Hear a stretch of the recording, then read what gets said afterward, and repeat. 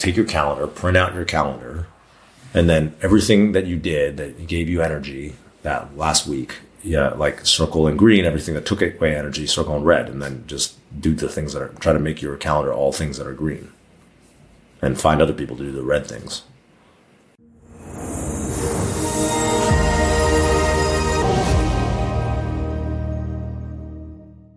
Justin, I love bringing on people to the show who have not only won in the external world, but also won in the internal world, or are in the pursuit of winning in the internal world. And I find that the mix of both creates the most rich human that I love interacting with. So I'm really grateful and honored that you are here today. So thank you. Oh, thanks for the kind words. Happy to be here.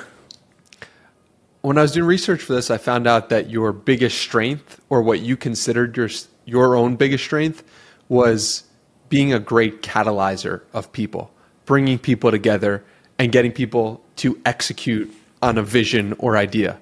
When was the first moment you realized that about yourself?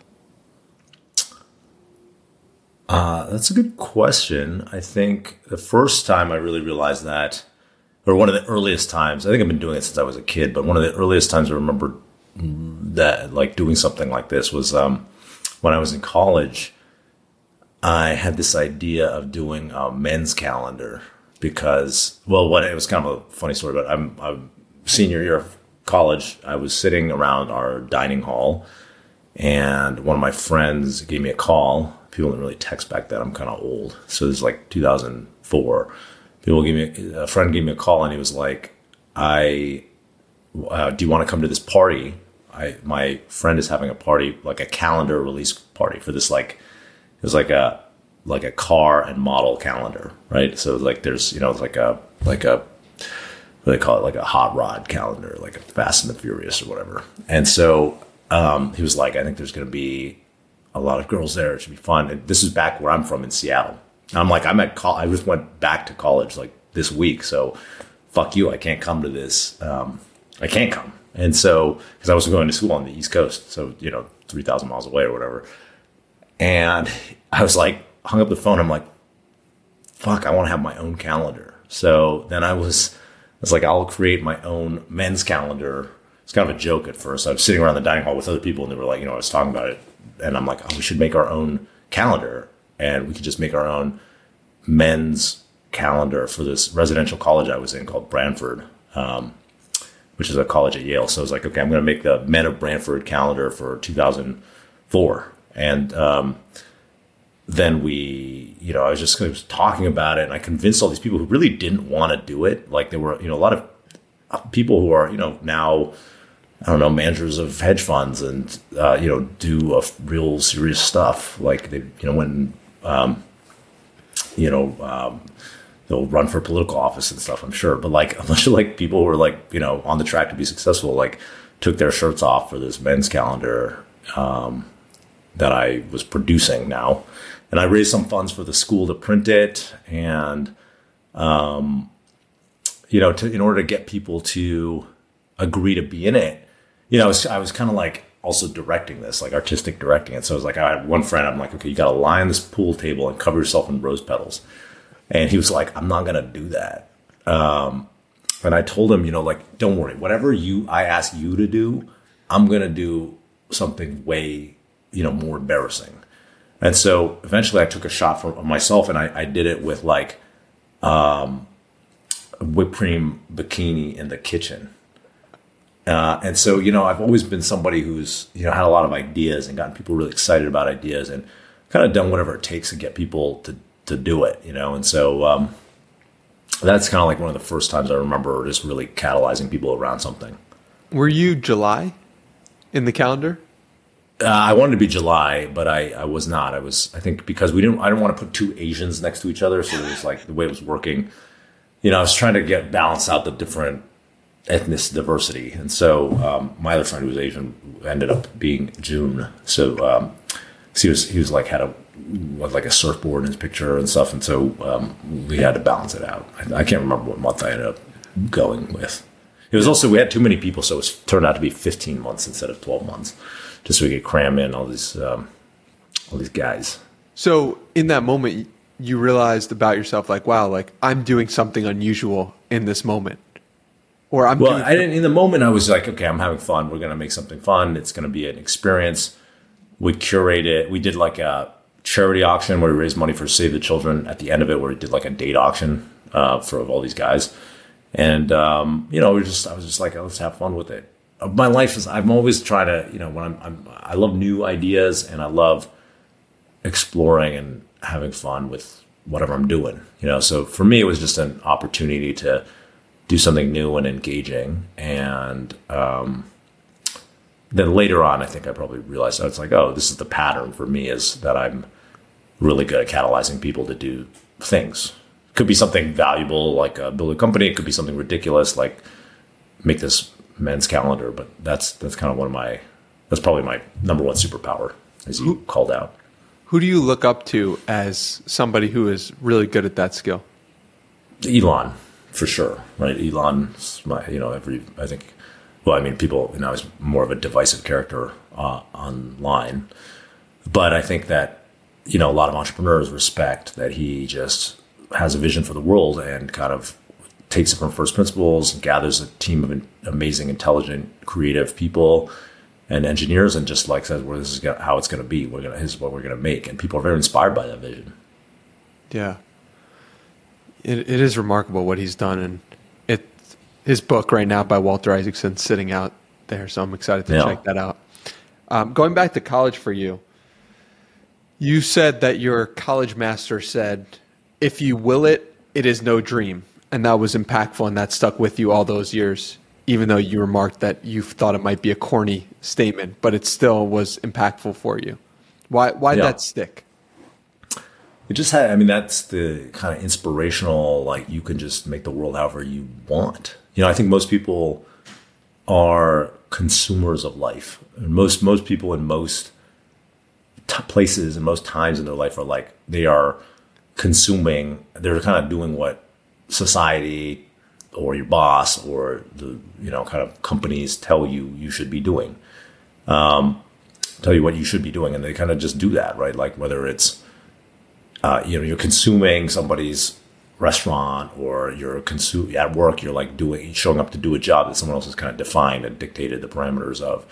And I think, human beings have the ability to think outside the box. There were no boxes originally, and just like figure things out and design things and life the way that they want it to be, for themselves. Like everything that exists in society was designed by some person, right? Like from all the foods you eat to the house you live in to like the way traffic lights work to cars, planes, and like all things on the internet, every website, like all that was designed by somebody who just made it up. Maybe they used, best practices and like of what came before and were inspired by things that came before. But like everything that we live in, the world we live in, was created by human beings. And so I think oftentimes we get our default mode is the consumer mode, not the creative mode. And I think it's very inspirational to like snap back into the creative mode. I think there's a lot of people who inherently understand that, but I think one of the most painful things is when you get it, when you understand that you can create your own reality, but you're not living that in that moment. What advice do you have for people who understand the concept of like, yeah, everything I see was created by someone, but I can't compel myself to act to create a new reality for myself in this moment? Well, there's two elements of creating a new reality for yourself. One is having motivation, and the other is having the skills to do it, right? Mm-hmm. Or the means to do it. And so, there's probably remedies to, if you lack those things, then there are remedies to that. If you lack the motivation, the number one thing that I found is like, there's this often quoted saying in Silicon Valley that you're the average of the 5 closest friends, right? So I think when you hang out with people who are creative or entrepreneurs or designers or people who design the world in some way, you become more like them. One example is my brother, one of my younger brothers, Dan. He never wanted to start a company. He just ended up coming to Silicon Valley because that was the only job he could get back in 2009 after the GFC. And he had no interest in starting companies like when he got here. But later on, we did start a company together because that was just the thing that all his friends were doing, and then even later still, he started Cruise, the self-driving car company. And so, for somebody who never aspired to start a company, that's a pretty phenomenal success. And it really is just because he put himself in the environment and the position where he's like around people who are doing it. And so if you lack the motivation to design your environment, then like be around people for whom that's like the cultural norm, And then the second thing is if you don't have the skills, either you can learn them. And now on the internet, there's like such a huge trove of knowledge and tutorials and teachings and YouTube and ways to like learn any skill, Like, for example, I've been learning to DJ in the last couple of years, and there's just so much, like, no one's teaching me. I think you can go to get classes and stuff for that, but it's just, you're messing around and then you look online and watch people do this on like online classes or, almost or like watching people on Instagram or whatever, just learning things from online. And then, the other thing is if you don't have the skills, what I'm really good at particularly is like, there's certain things I'm pretty good at, like maybe business strategy and mentorship and stuff like that. And maybe I used to be a decent programmer, but mostly what I'm good at is convincing people who are better than me at things to do them.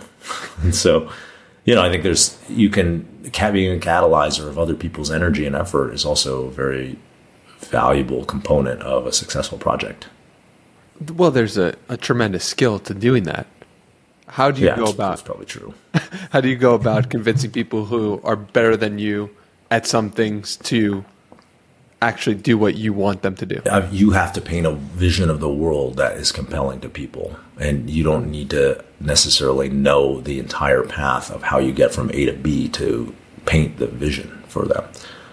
A lot of times it is how much belief you exhibit about how the world could be, or how great a story about how you explain like why the world being a certain way is going to be a tremendous benefit and a beautiful vision for this person, and what their part in it is going to be, and how they're going to feel when they're part of it and when they've seen their work come to life. And when I was young, when I was 23 years old, I had no real skills or real understanding of how the world worked. And so, a lot of people took it on faith, but I was very fervent and I had a lot of energy. And so, you don't necessarily have to know the entire path of how to get to the destination in order to sell people that this destination is worth going to. How different is the internet than you expected it to be?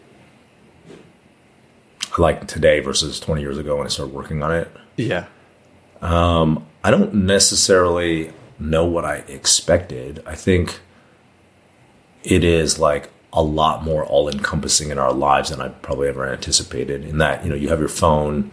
People are pretty addicted to their phones. I'm probably one of them, you're looking and communicating and reading and learning from your phone or from your computer, like all day, every day, except for times when I'm getting outside. I'm going to, do something outside.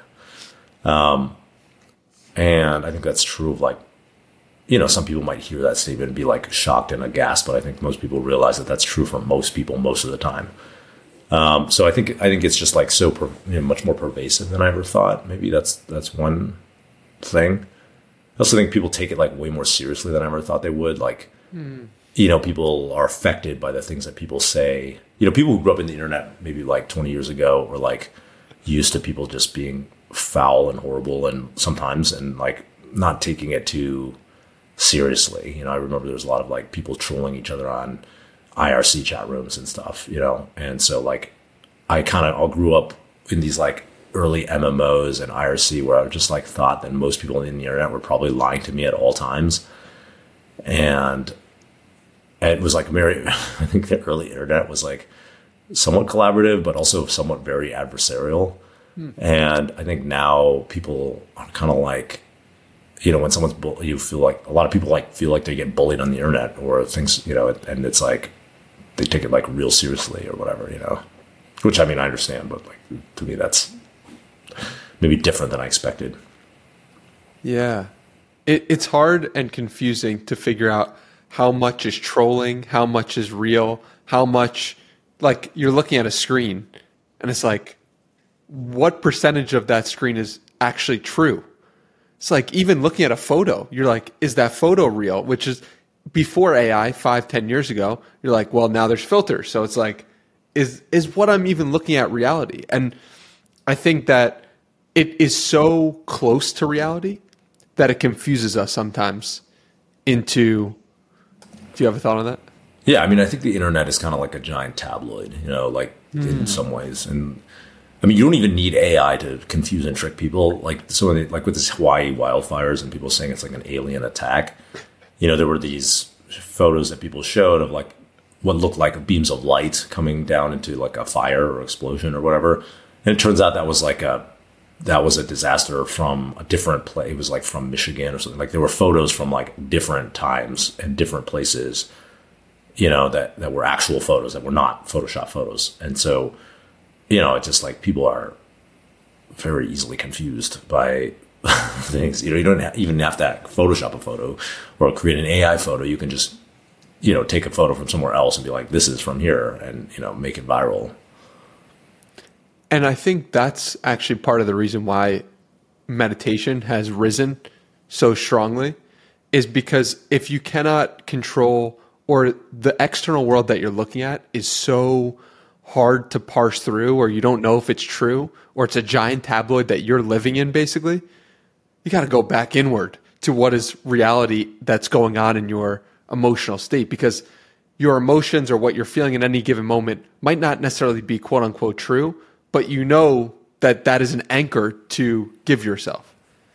So I think meditation is on the rise for many reasons, but like our society today has a lot of triggers in it, and what I mean by that is like looking at the internet on Twitter or whatever, or Instagram, you're seeing a lot of things that are emotional triggers, not necessarily like negative ones, but sometimes negative ones, but also positive ones. You're getting pulled along in all these different directions. You're getting swept along to be like, oh, I wish I was on this Italian vacation that my friend posted on Instagram, or I read this article about, whatever political party you're not part of, and you get super pissed about it. And then, you're kind of being swept along by life. And meditation is really about, experiencing the things that happen in your life and not getting swept along by them, right? You can kind of see them. The way I think about it is, common metaphor. I didn't make this up. It's like, you're most of life, you're in the river and you're getting carried along, and like the river is like the things that you experience, the physiological phenomenon, the experiences and the thoughts and feelings that you experience, usually getting swept along by it. And meditation is a tool to help you sit on the banks of the river and you still experience those things, but they kind of just float by. You're not pulled along by them.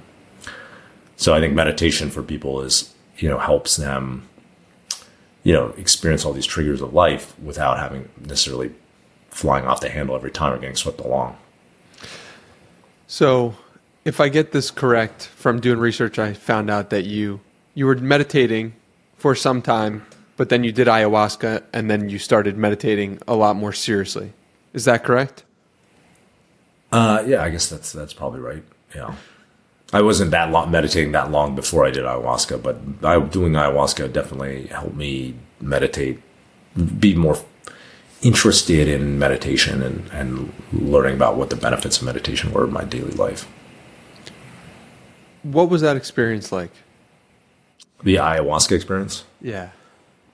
Yeah, I mean, it was pretty wild. Before I had, I never really known anything about ayahuasca, and I just heard about it. And I'm somebody who likes to try new things. So I'm always excited to try something new. And my friend, we weren't really that good friends at the time, like someone I met, someone I knew, like an acquaintance, I was hanging out with, this was maybe 5.5 years ago. And they were like telling me about ayahuasca, and doing it, their first time doing it. And I said, like, oh, if you're ever going to do it again, I'd love to come. And so a month later, he invited me to come to a retreat. And so, I ended up going with my wife. We ended up going just like, without really knowing very much about what to expect. And we end up going there, and my wife at the time had like never even really knew anything about ayahuasca or like had any desire to do it. So she just came along because she wanted to come hang out with me. And I was like, oh, you should just come, not really knowing what the full impact of it was. And so we just show up at this house in California on the coast.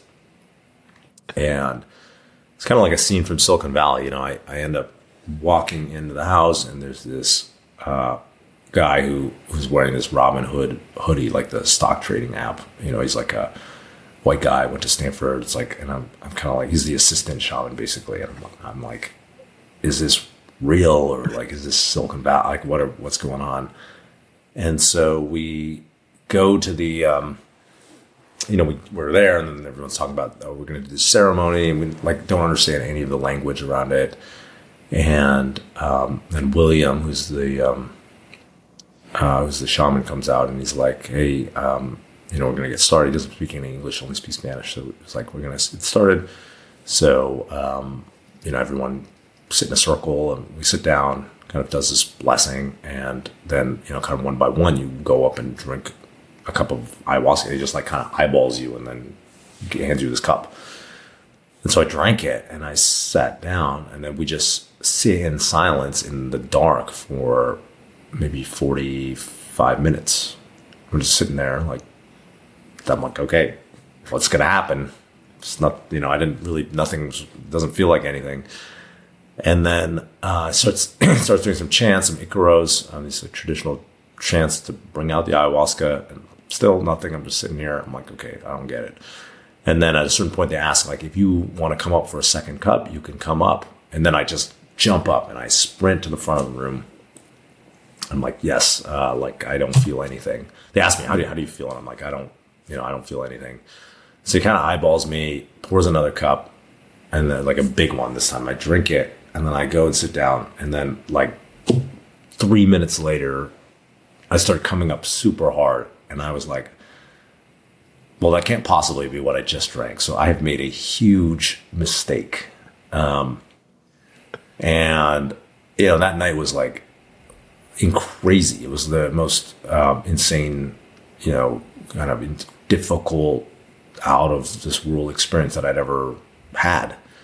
I like to say it was kind of like 3 movies. The scenes from 3 movies were all chopped together, cut up and chopped together out of order. And so this first movie was like Tron. I'm like flying through space. It didn't matter whether my eyes were open or closed. I'm just flying through this alien city. Everything's like lit up neon. And I'm just kind of like, what is happening? I think it's like a city inhabited by bird people. And then the second movie was like Justin therapy hour. Like there's like people would appear from my life, and I'm like, my dad appeared, and I'm just screaming like, why aren't you proud of me yet? Like I didn't even know I had these feelings, and I'm like screaming at him for like what feels like ages. And then he disappears, and then like the next person shows up, my mom's there, and like it just kept going. And then the third was like that movie, A Perfect Storm. It felt like I was on a life raft in the middle of the ocean, like while there was a hurricane happening, and I'm hanging on for dear life, and I'm holding this bucket they give you, and I'm throwing up in this bucket. It feels like my stomach, esophagus, mouth, and this bucket are like one organism designed to just pump liquid this way. And it's kind of like rocking back and forth, throwing up in this bucket, like, fuck, I'm gonna die. And so, at a certain point, I'm kind of like screaming. I'm not kind of screaming. I'm actually screaming like, fuck, fuck, fuck, fuck, fuck, fuck, fuck. And Matthew, who is this assistant curandero, who comes over and from earlier, and he was like, Justin, everybody's worried. You're making a lot of noise. How are you doing? And I'm like, I'm freaking out. I am not going to make it. It was like, I don't think I can do this, Scott, man. I like how, and he's like, you're a strong person. Take a deep breath and be calm. And I took this one breath. It felt like the first breath I'd taken in 1,000 years. And I immediately went from the worst I'd ever felt in my life, hands down, to calm and centered. And I'll remember that moment forever because it was such a high impact moment. But then, after this, so like the whole ceremony took maybe 5 or 6 hours. And then I'm kind of like, they were like, we're going to close the ceremony.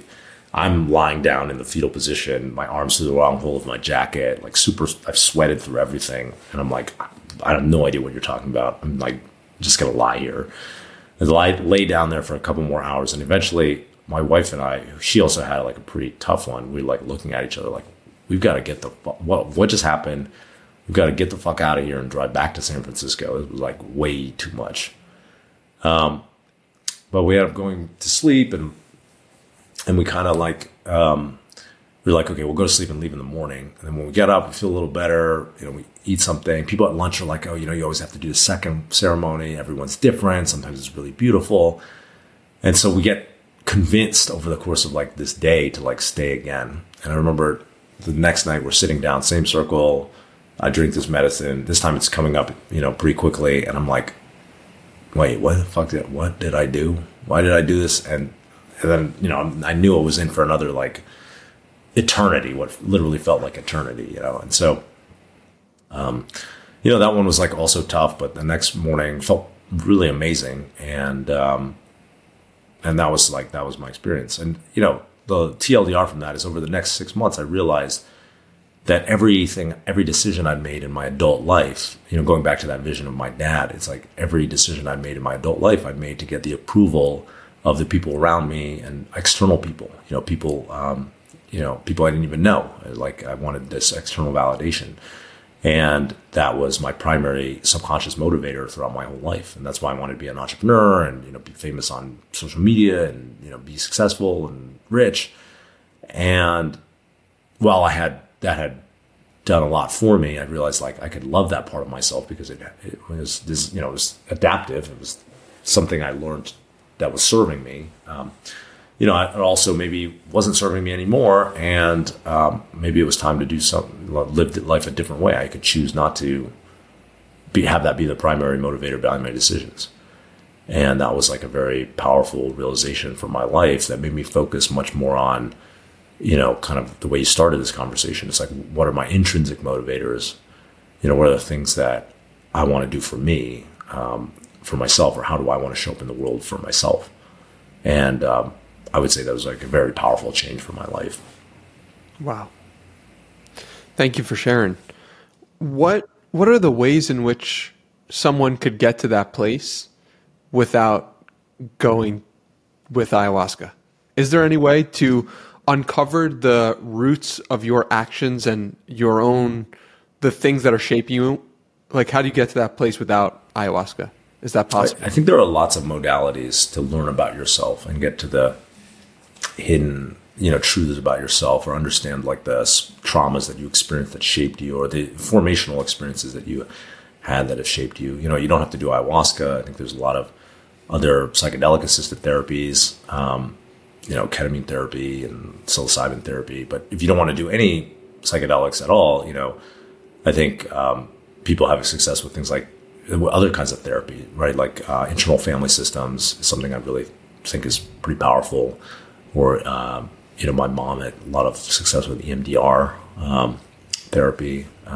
And, there's just like a lot of different modalities of learning about yourself. I think meditation also is one, like doing like a long meditation retreat.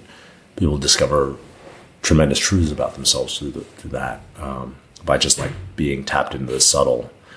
I think Reiki is also one, like, and different energy work is, often pretty powerful. So I know my wife has had success like learning about herself with Reiki. So, I think there's a lot of different ways to learn about yourself.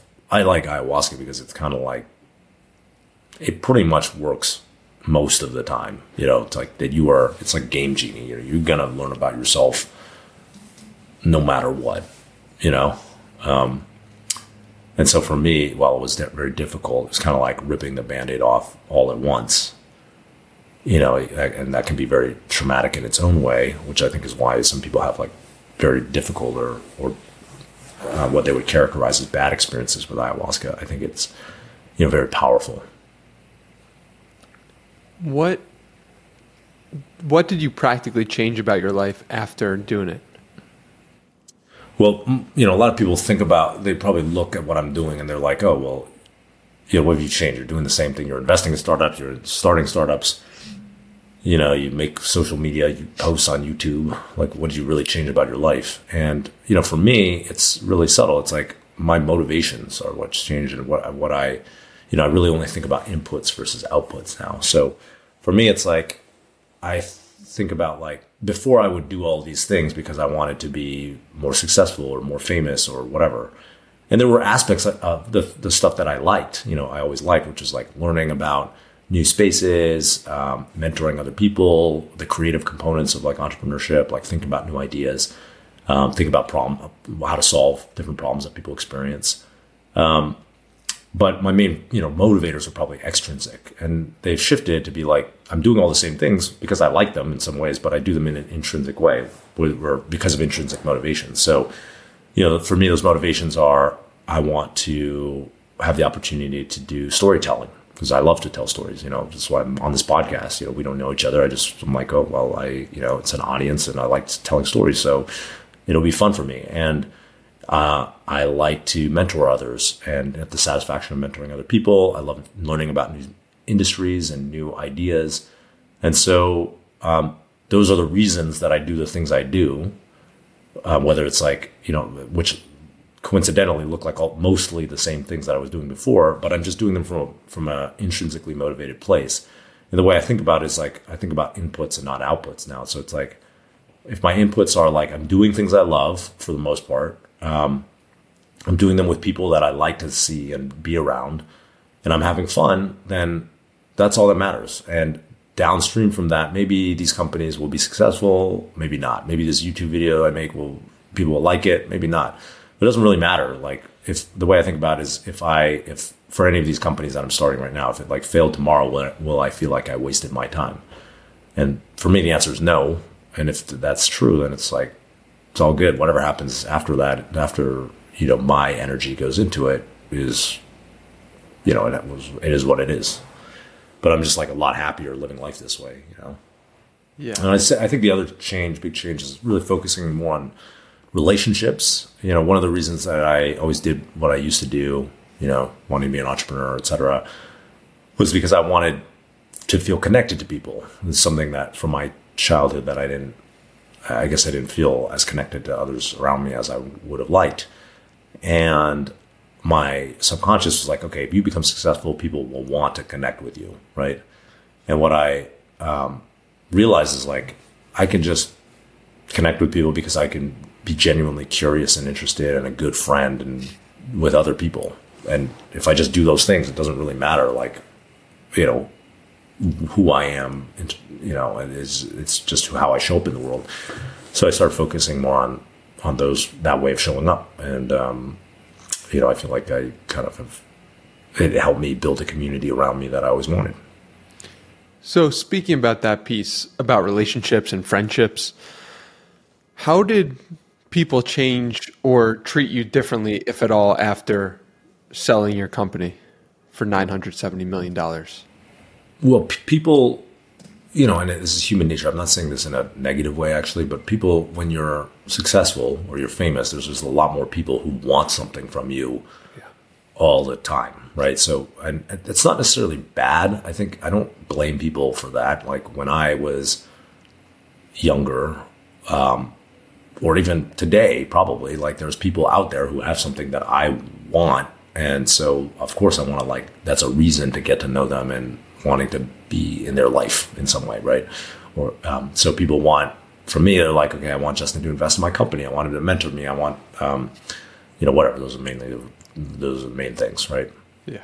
And so I don't really mind that, but you have to understand that that's like a motivator for people's relationships. Like I don't mind it. I don't have the capacity to do that for every person or have that kind of relationship for every person who wants it. But, there's plenty of people for whom that is their primary motivator to get to know me. And I have created a fulfilling relationship with them where I get to be a mentor and they get something, they get mentorship or they get advice or money or guidance or whatever. And that has been fruitful for both of us, So I don't think it's like, a lot of times people get caught up in the negative of like, oh, everybody wants something from me now, like that I'm famous or whatever. But, it's not necessarily negative. I've had very fulfilling relationships that were born from something that started as like a transactional relationship, you know? Yeah, that's not a take I think most people have heard before, or at least live with or think about the possibility of. So I appreciate that. What about meeting your wife? How did you meet your wife, and how'd that? We met in college. So way before any. Yeah, it's like this is calendar like day days. one. Yeah, yeah. She saw the calendar, and then it was game over. The whipped cream that got her. No, I think she was into me despite that, not because of it. So, how would you suggest young people today think about finding a significant other? I think you have to really, it's interesting. Someone asked me that once, kind of randomly. An employee of mine asked me, I was like, how do you seem like you're good at relationships? How did you meet? How do you find somebody? I'm like, well, relationships are hard because you have these different filters. It's kind of like a funnel, right? If you think about it like a sales, it's like a funnel, and you're going all the way down through different steps, right? And different filters. And the first filter is like, am I attracted to this person? It's like, why am I even like texting them on Tinder or Hinge or whatever, or I'm like going up to them in the bar? It's like, you probably have some sort of attraction. And then it's like, do I want to spend time with this person, right? And then it's like, is this person fit into my friend groups and my social groups and get along with my family? And then it's like, do we have compatible life goals and lives? And then it's like, is this person, going to be a good partner with me to build a family? Then it's kind of like, as I change and grow in my life, which everybody does throughout their life, do we remain compatible, right? And so there's like all these filters, and what makes someone get through the first one is like, has nothing to do with the second step, right? Like if you're attracted to that person, it has nothing to do with like they're good in your, they get along with your friends and family, which has really nothing to do with your good life partners. So it's like pretty hard to find someone, put someone all the way through this funnel. And what I think is really important is, a lot of people give up because, and I did in the past, like we broke up quite a number of times actually, but people give up because things aren't perfect, and they're always like looking, especially in today's world where everyone's like, there's a million options on the internet. You just open an app on your phone. There's a lot of times it's easy to be like, oh, I'm going to give up on this relationship, and because the grass is greener on the other side and it's not perfect. And I think the reality is like, from the vast majority of people that I know anyways, that are in long-term relationships, nothing is perfect. Nobody's perfect out there. And really, you have to invest to get, in your communication. You have to invest in strengthening the relationship. You have to invest in, you have to be willing to compromise and to make something work, to get someone all the way through those steps and maintain them at the bottom of the funnel, And I think that's kind of reality. And most people don't want to do it, or their relationship breaks in some way that they can't get back to it. Okay, so nothing is perfect. No person obviously is going to be perfect. I mean, there's like 1 in 1,000. I've heard of people being like, this was just the perfect person and we just fell into it and never had any problems. People have said that, but I just think it's not the majority of cases by any means. How do you figure out how much to compromise? I think it's always a question of like, what am I, this is going to sound a little bit maybe transactional, but it's kind of like you're running the algorithm in the back of your head, whether you're doing it subconsciously or consciously. It's like, am I getting enough value for what I give up, right? Because every compromise is like you're giving something up, right? Like maybe you have different lifestyles. And so, in order to accommodate living like together, you need to like do things differently. And so I think there's always a question of like, are you getting enough? Are you getting the value for what you're giving up? And that doesn't mean like the second you fall out of like feeling like you're winning the value equation, you should like look for something different. I think it's often like, can we move into a place? Can I accept this new value trade, or can we move into a place where, I feel like I'm getting, enough value again. And I think relationships are often very accretive. So like there are different, like if you just talk to each other, you can figure out how to like, give the different parties what they want, right? Oftentimes something that's like, it's something that's not difficult for one person to give up is actually highly valuable to another person, right? Like, for example, like learning to put the toilet seat down or something was really important to my wife. It wasn't actually, for me, it wasn't that hard of a cost to like learn to do that, right? And so there's like, I think, a lot of unlocked value to be had in relationships when you just communicate your needs, and then people like are willing to compromise a little bit to give their partner a lot of what they need. That makes sense. What has surprised you most about being in a relationship or being in a marriage that you otherwise wouldn't have realized had you not been in the marriage? Well, for me, I think that really revolves around having kids, probably is the most surprising thing. Like, I didn't just never thought about what having kids would be like until I had kids. And then, having kids, a friend said to me that it rounds out the human experience. And I really believe that. It's like, I don't think the human experience is complete without having kids. And it's like hard to you can explain it. It's like one of those things you just have to do, like ayahuasca or something. Someone could explain it to you, but you're just like, okay, I don't really know what that guy's talking about. Like having kids is like, seeing the entire growth of a human person, like in this really incredible way where you feel like a sense of ownership. Is maybe like kind of like a weird word to use, but like are responsible. And it's really what's been amazing for me most about having kids is like not just like how I feel, which is like a lot of sense of love, and people talk about that, but it's like the developmental process for a human. It's like you go when you're born, like the second you're born, or maybe even before, you have no context for anything, right? You have no mental models, like you're like a blank slate.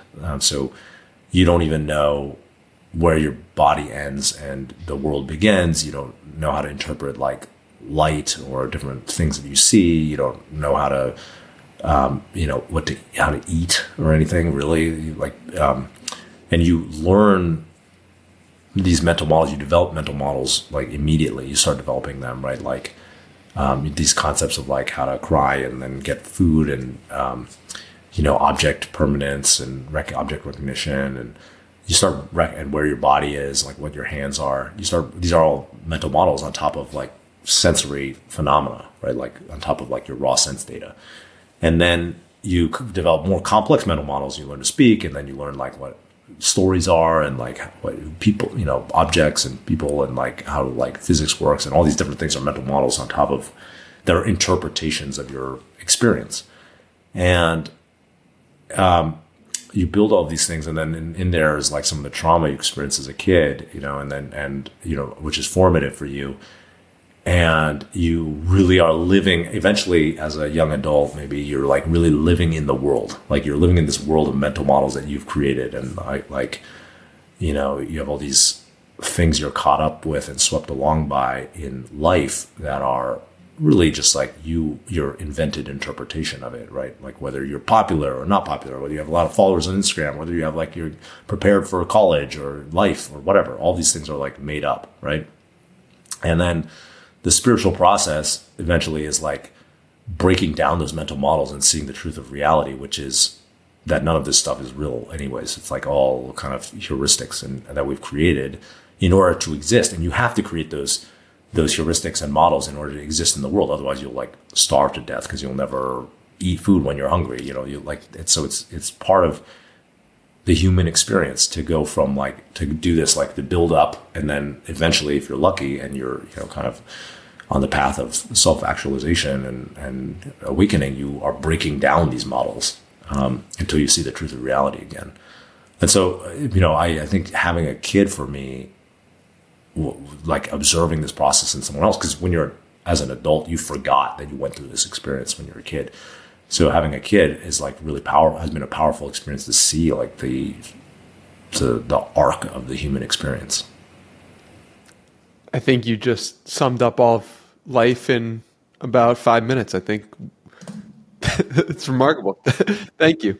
One of my friends who recently had a child, he said he's a pretty spiritual guy, and he said to me that a child, a young baby, is basically going from everything that there is to one body in one form. And that's why they're like all over the place. That's why they're understanding their body and mind. And I thought that was just an interesting idea or concept, that imagine that baby is everything there ever is. And then they get put into this one body. And I don't know if that's accurate or not, but I just found that to be heartwarming, that idea. What do you think about that? I think the human experience is a temporary instantiation of consciousness that happens. It's like a bubble of like that rises up from the vast sea of consciousness and conscious energy. And it's you're temporarily instantiated in this human experience. You have this life. It's like watching this beautiful movie, and then you die and go back into the source. And so in a way that's, I think, rhymes with what your friend thinks. Have you had any experiences with that source? Yeah. So the other powerful experience that I think I had three powerful, really informative, experiences in my life. Like some of that one was ayahuasca. The second was watching my children be born. And the third was, trying, 5-MeO DMT, which is a type of, toad venom found in the Sonora desert toad. I think Mike Tyson has talked about it on Rogan. It's super powerful, fast acting psychedelic. And for me, when I tried it, it was like that, kind of seeing what was underneath the human experience and going back to the source. And then, when I woke up, I was like, this is the experience of dying. And when I die, I'm very sure that this is what will remain. Wow. Yeah. So, if I have this correct, you did DMT, ayahuasca, and then your children, witnessing the birth of your children, was equivalent to those experiences in some way? Yeah.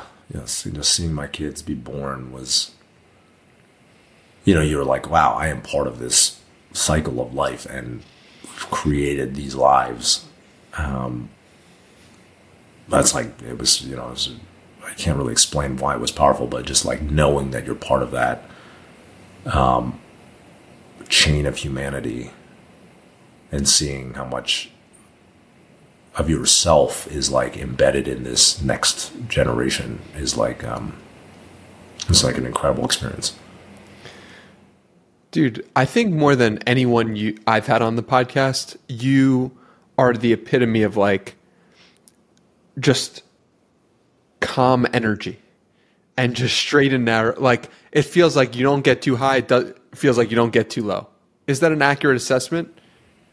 I get pretty high, I think. I think I'm sitting down, we're talking, having a conversation, but like if you, I think there's moments, I have like many moments of great joy. If you like to come and see Justin DJ set, then like I'm like living my peak, high energy moments, so I try to like, in fact, I love those moments. So for me, I'm curating them for myself quite often, but, I think in this context, I'm like, we're talking about things that have been really, impactful in my life. I think I'm probably, I have the calm energy. I do think I have like pretty calm energy. I write my gratitude journal every day. I'm calm. Why is that a big one for you? I think, it was going back to that ayahuasca moment, like, I realized from that moment where Matthew was like, hey, if you're, you are a strong person, breathe and be calm. I realized like I have this internal capacity to be calm no matter what's happening in the outside world. And I used to not be calm, that often. I was like freaking out about the company not doing well, whatever company I was working on, like not being successful enough, whatever. And so for me, having this calm, and people who met me then were like, they would say, they have said, that I didn't have that energy. I had a lot of excited energy, which I think is, as I've always had to like catalyze people, like we kind of talked about, but I didn't have the calm energy. And now a lot of people know me for, who know me, they know I have this, I have like a calm, grounded energy. And I think it's important to me because it's like makes my life just like much, much better. How so? Oh, I mean, it's tough when you're freaking out all the time, or you're worried, you have high anxiety about like things aren't going well, or you're swept along by the world, by life. Now realizing like, whatever happens. I control some of it, but I don't control all of it, even down to like very simple things. And life is about experiencing one moment per moment, and you can't speed that up, you can't slow it down. You're just having this experience, and whatever comes, that's what's coming. And so you can accept it, you can fight against it, but whatever happens, whatever you do, doesn't really make a difference. So, having the acceptance for whatever comes, and then approaching it and accepting it in a calm way is like a much less thrashy way to live your life. What are the other things you write down? You said I'm calm is one. I'm calm. I love and am loved. I think love is a central part of life, and your life is much better when you're both giving and receiving love. And whatever happens today, I accept it. Those are my like 3 affirmations every day. That's powerful. And how quickly did you see those things pop up into your life, or you embodying those things? How quickly did it go from you writing them down to them you seeing them in your day to day? I don't know. It's hard to remember. Maybe like a month or 2. I mean, I've been writing these down every day for years. So, wow. Just every morning I wake up, I write these down. Just say the same shit. Sometimes I write down an extra one, like, I'll spend time with my family today. Like, I really want to, or whatever, something I don't know. Those are the main ones, to be honest. I just write those same things over and over. Yeah. The reason why I ask is because I feel like the reason why people don't start some of these things is because they're like, how long am I going to be writing this, or how long am I going to be exercising before I should expect to see some result? And I've settled on something called like the 3-month rule, but I think a month is also accurate, where it's like it takes you a month for you to consistently do something until... Yeah, it takes like 21 daes to build a habit, right? But yeah. I mean, some things you're not going to see results for usually you'll see results on almost anything in a month, though. Like any type of exercise, you can do that for a month, or diet, or, affirmations or meditation or whatever. You're going to see results within a month. Yeah, you've said before, to feel better, just do 3 things: diet, exercise, and sleep. Yeah. Why 100%. Why are those the Holy Trinity? I mean, those are the things that work for me, I would say, first of all and foremost. But I think that, in the bell curve of humanity, that's like the average. I mean, sleep is like, there are a lot of studies out there. You don't have to take my word for it. It's like the number one correlate for happiness is like if you're sleeping, the amount of sleep that your body needs. And so that's just one thing that I think is super important for mood. Exercise, I mean, all these are very well studied. Exercise also like very important for mood. For myself with diet, I just find like also it's highly correlated with mood. If I'm eating like a healthy diet, relatively healthy or lower carb diet, for me, I'm like very, kind of hypoglycemic. It's like a very fast processor of carbs. Like it spikes my blood sugar, and then I feel pretty bad. I think it's true of like many people of Asian descent. So like for me, it's just like a very clear, I was using like a continuous glucose blood monitor. And you could just see it like immediately, like if I eat a donut or something. So I'm not like perfect by any means at observing all these things, but I have the knowledge that they highly affect my daily outcome, Yeah.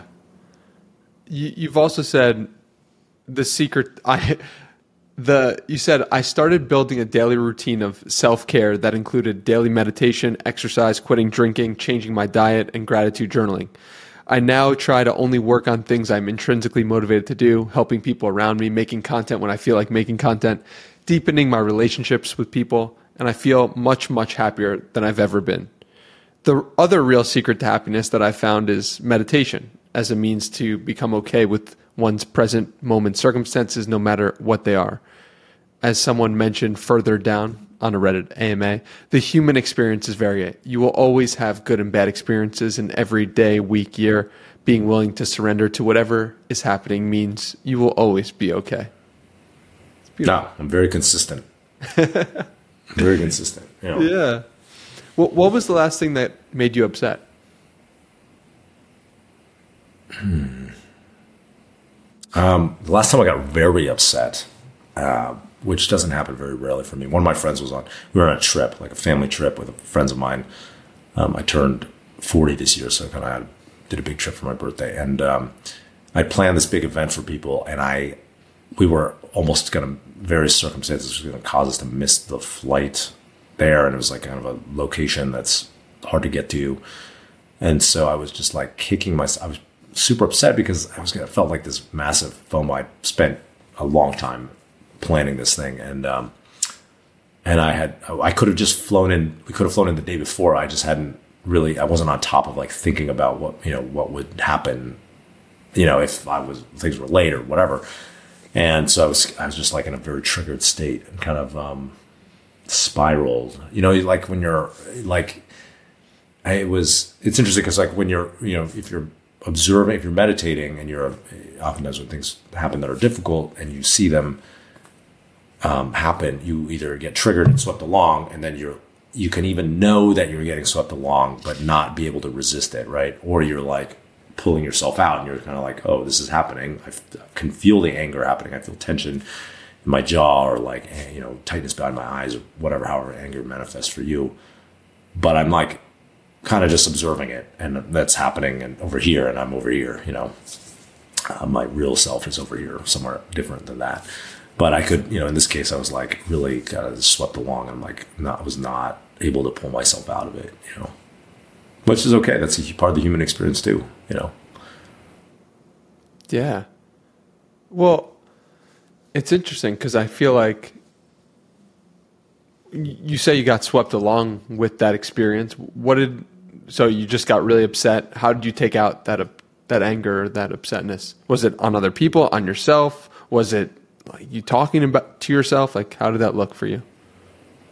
I mean, it was probably the similar things that other people take out anger. It's like, I was like, what, like this, I don't like, I was like, I need to like never work with it, like never fly this airline again. I'm never going to like, fuck this, travel agency, this like that has created this situation. Or, I was like upset with I was in the mode of blaming the people who I felt like were responsible for my circumstances, versus being like, oh, this is what's happening. Like maybe there's some things to learn from it for next time.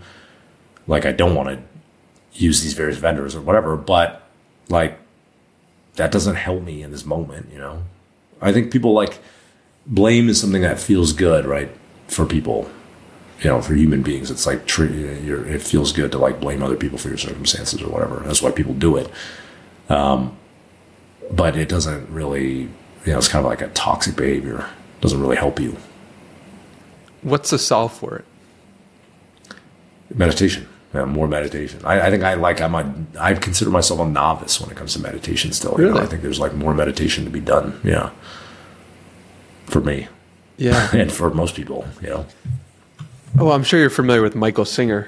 And yeah, of course. Amazing. His book is my favorite book.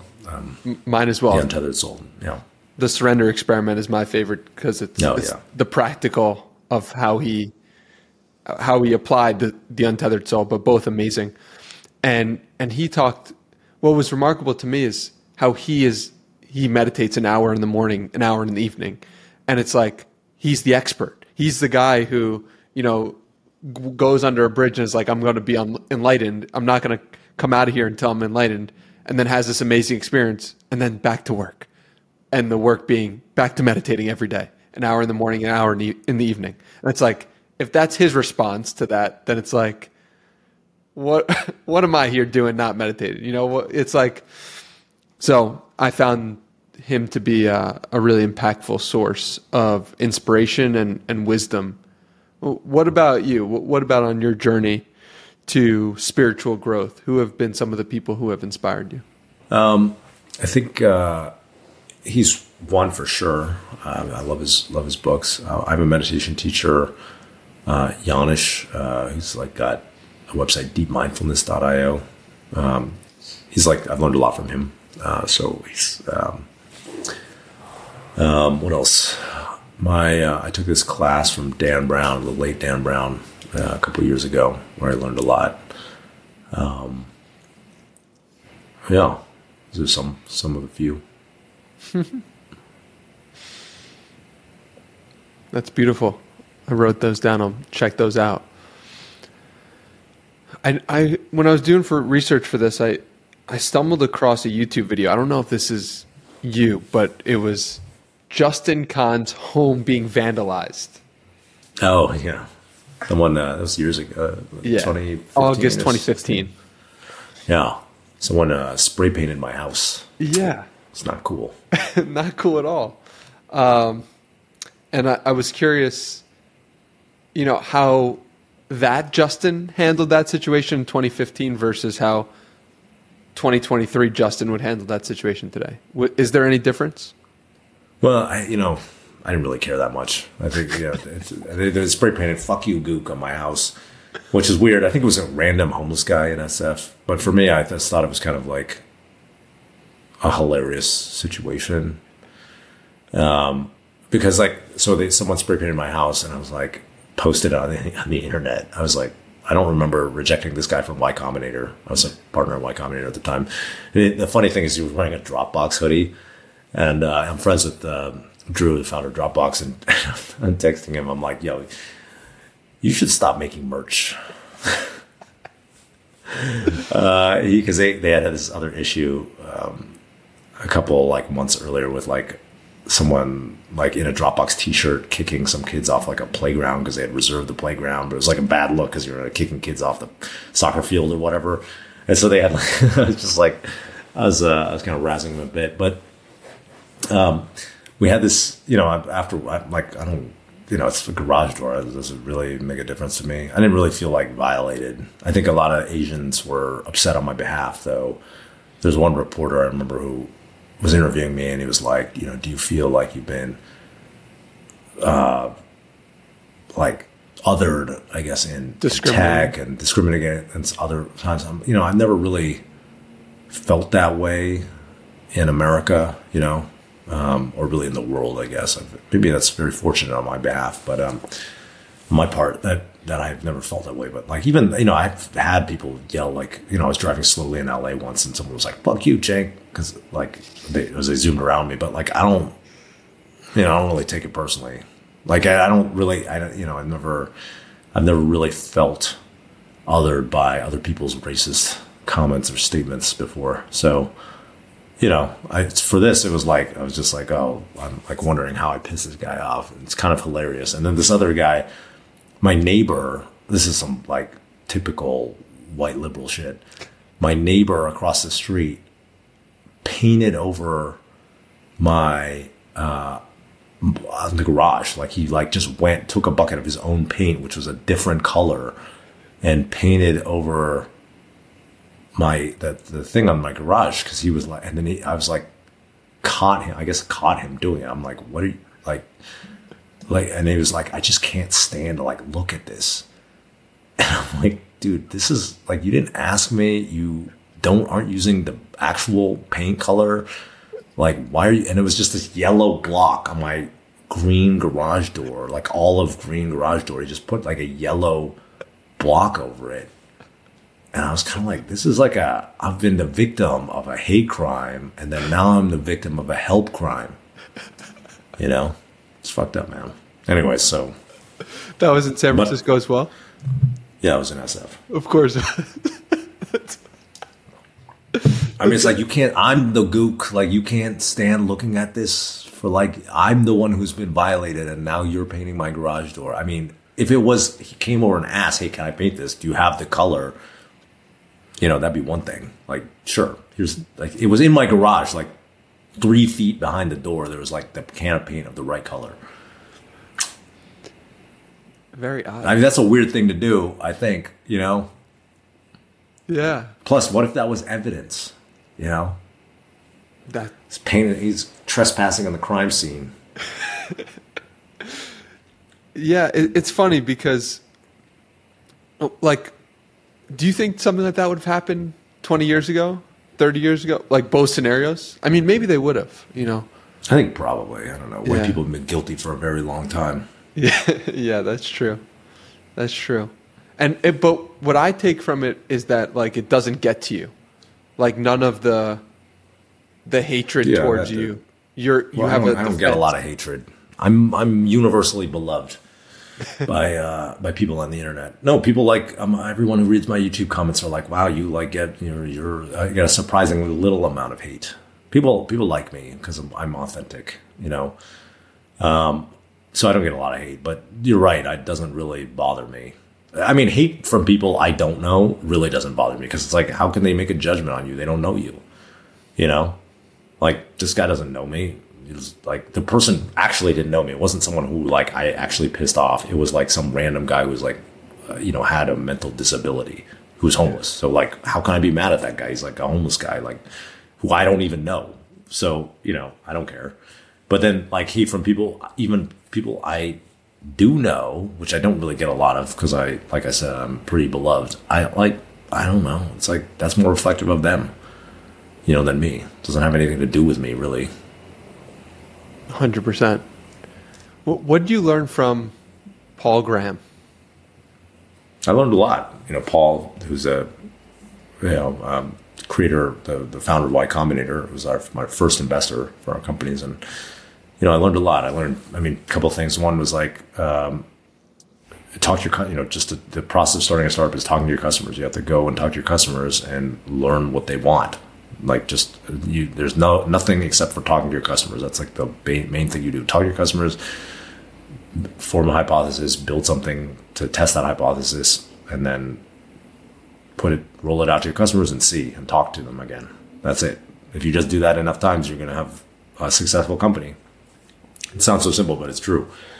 And then the other thing was deals fall through. Like, you can't count on, like, if someone's trying to buy your company or whatever, you can't count on it. Like, you just expect all these deals to fall through, whether it's investment or someone investing in your company, buying it, whatever, Yeah.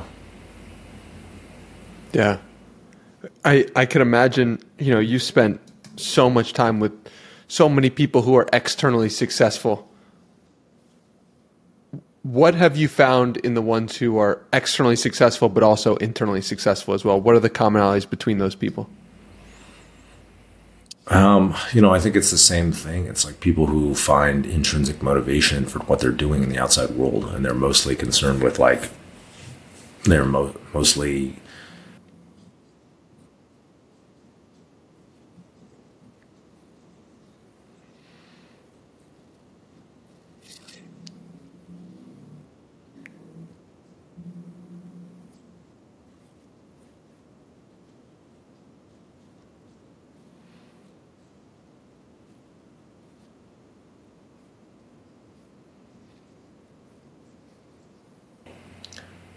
so they're doing something they love. They like end up, focusing on something they love, and they're mostly doing it for themselves, and versus like because they are trying to get to some goal.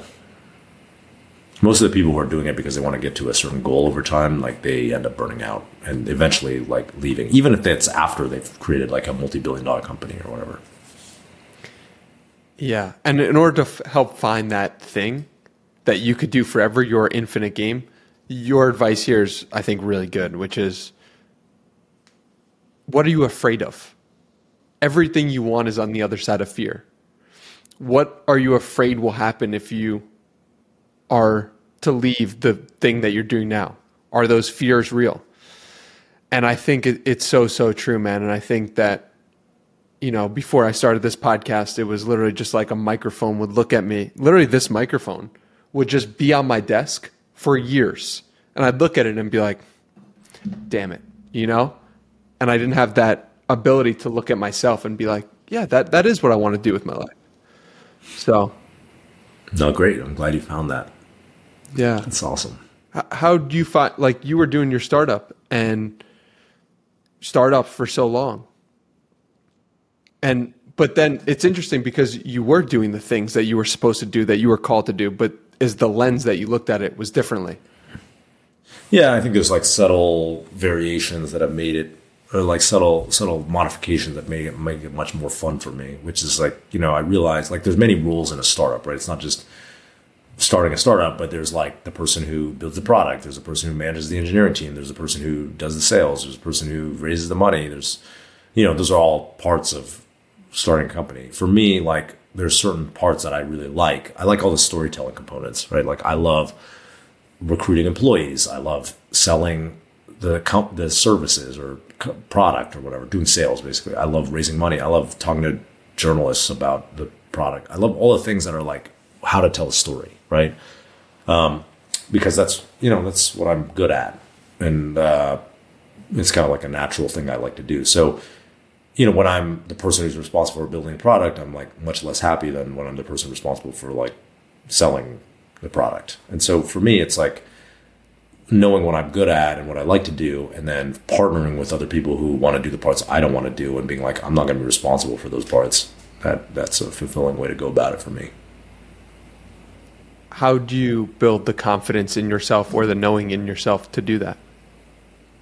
You got to like think about it, sit down and make some space for yourself to think about what do you like to do. Like here's one exercise that's good is like take your calendar, print out your calendar, and then everything that you did that gave you energy that last week, like circle in green, everything that took away energy, circle in red, and then just do the things that try to make your calendar all things that are green, and find other people to do the red things. Did you do that? Yeah, I've done that a lot. I do that often. I mean, now I pretty much only do things that are green for me. So it's not hard. But like, I've done that in the past many times. How do you teach that to your children? Obviously, you tell your children that, but then it's like, how do you get them to apply that when, let's say, they're in school and they're like, all right, well, I don't want to be going to school. This is taking energy from me. So what do you tell your children? I think that's a valid question. Is like, how do you? I mean, my kids aren't they're young, so they're not at the age where they're like really making choices like that. But I do think right now my job as a parent is to help inspire things that they love to do that give them energy, and like a lot of that is trying different things, and being an example of like somebody who is doing that for themselves, And so, for example, I spend a lot of my time like making Burning Man art, So I like art and I like Burning Man. And so, for my kid, I wanted to see that in action and like to have the opportunity when he's growing up to participate in the creation of art on his own. And so, hopefully that will create situations in the future where he's like, wow, I really love doing this thing and it's activating for me. Maybe it's not going to end up being art. Maybe it'll end up being music, or maybe it'll end up being programming or management or starting startups or whatever it is, right? Doing sales. But having the exposure to many different things and getting the opportunity to try to discover things that you love that give you energy is, I think, the first step in like knowing, what you love and gives you energy. Well said. What are you most proud of? What I'm most proud of? I mean, I think my family, like having a really healthy, grounded, happy family. It's like winning at life. After that, I think I'm most proud of like my community that I've spent a lot of time building this art car, which is like for Burning Man, called Titanic's End. It's a giant LED iceberg. You can find it on Instagram at Titanic's End. And, I'm like just very proud of like this community that comes together of like 100 engineers and builders and artists that make this project. It's a volunteer project. People just do it for love. And that is very inspirational to me. And then, after that, proud of all the people who I've touched in some way. I think there's a lot of people in Silicon Valley that I helped mentor in some way, or help them at the right place at the right time with their company, or they learned something from me, and that have gone on to use that knowledge or my inspiration or whatever to like build something for themselves. And I think there's a lot of those people actually, and maybe that's it's just like I've been doing this for a long time, and like there's been a lot of people that I've interacted with, invested in, mentored, whatever. And I think that's a point of pride for me. Yeah, I was on the phone with like a founder that I invested a very small amount in, like maybe a couple of years ago. But I was on the phone with him yesterday or the day before, just catching up, and he was like, you said like 8 months ago, last time we caught up, you said this thing, just like this, what I don't even remember what I said now, but as you said, like you just need to like make it. I'm going to butcher it. I said something. I gave him some advice that I forgot about immediately. He was like, "This is all I've been telling our team to do for the past 8 months." Now they're doing like, 10 million a month of revenue or something like that. It's an insane amount. So, why does mentoring feel so good?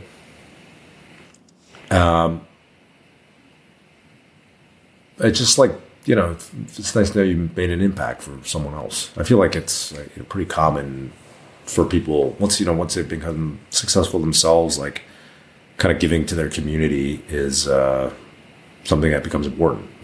It's that second mountain. So for me, just knowing I made a difference for other people is like super. It's impactful. I don't know why. I guess I love to be loved. You write it down every day. I like to end these podcasts with challenges for people. I ask the guest for a challenge to help point a listener to do something in their day-to-day life that can make their life a little bit better. Does a challenge come to mind? For the listeners? Yeah.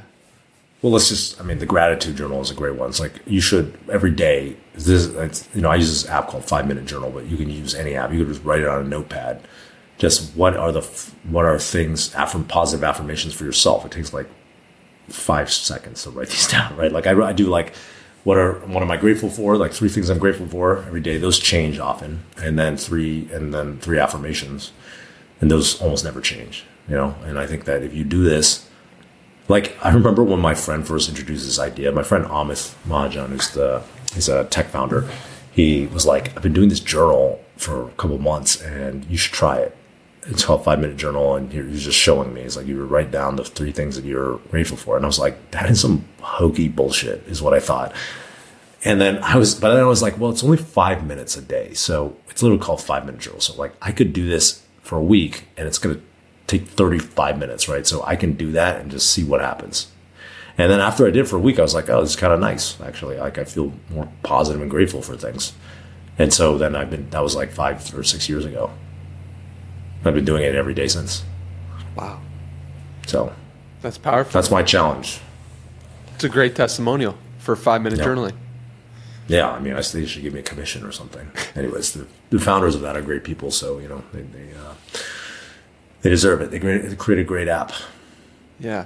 Well, Justin, thank you for spreading your peace, your calmness, your wisdom here today. You don't know what you said here today that people will be ringing in people's ears for weeks, months, decades to come. So thank you so much for spending the time, and I'm really grateful for you.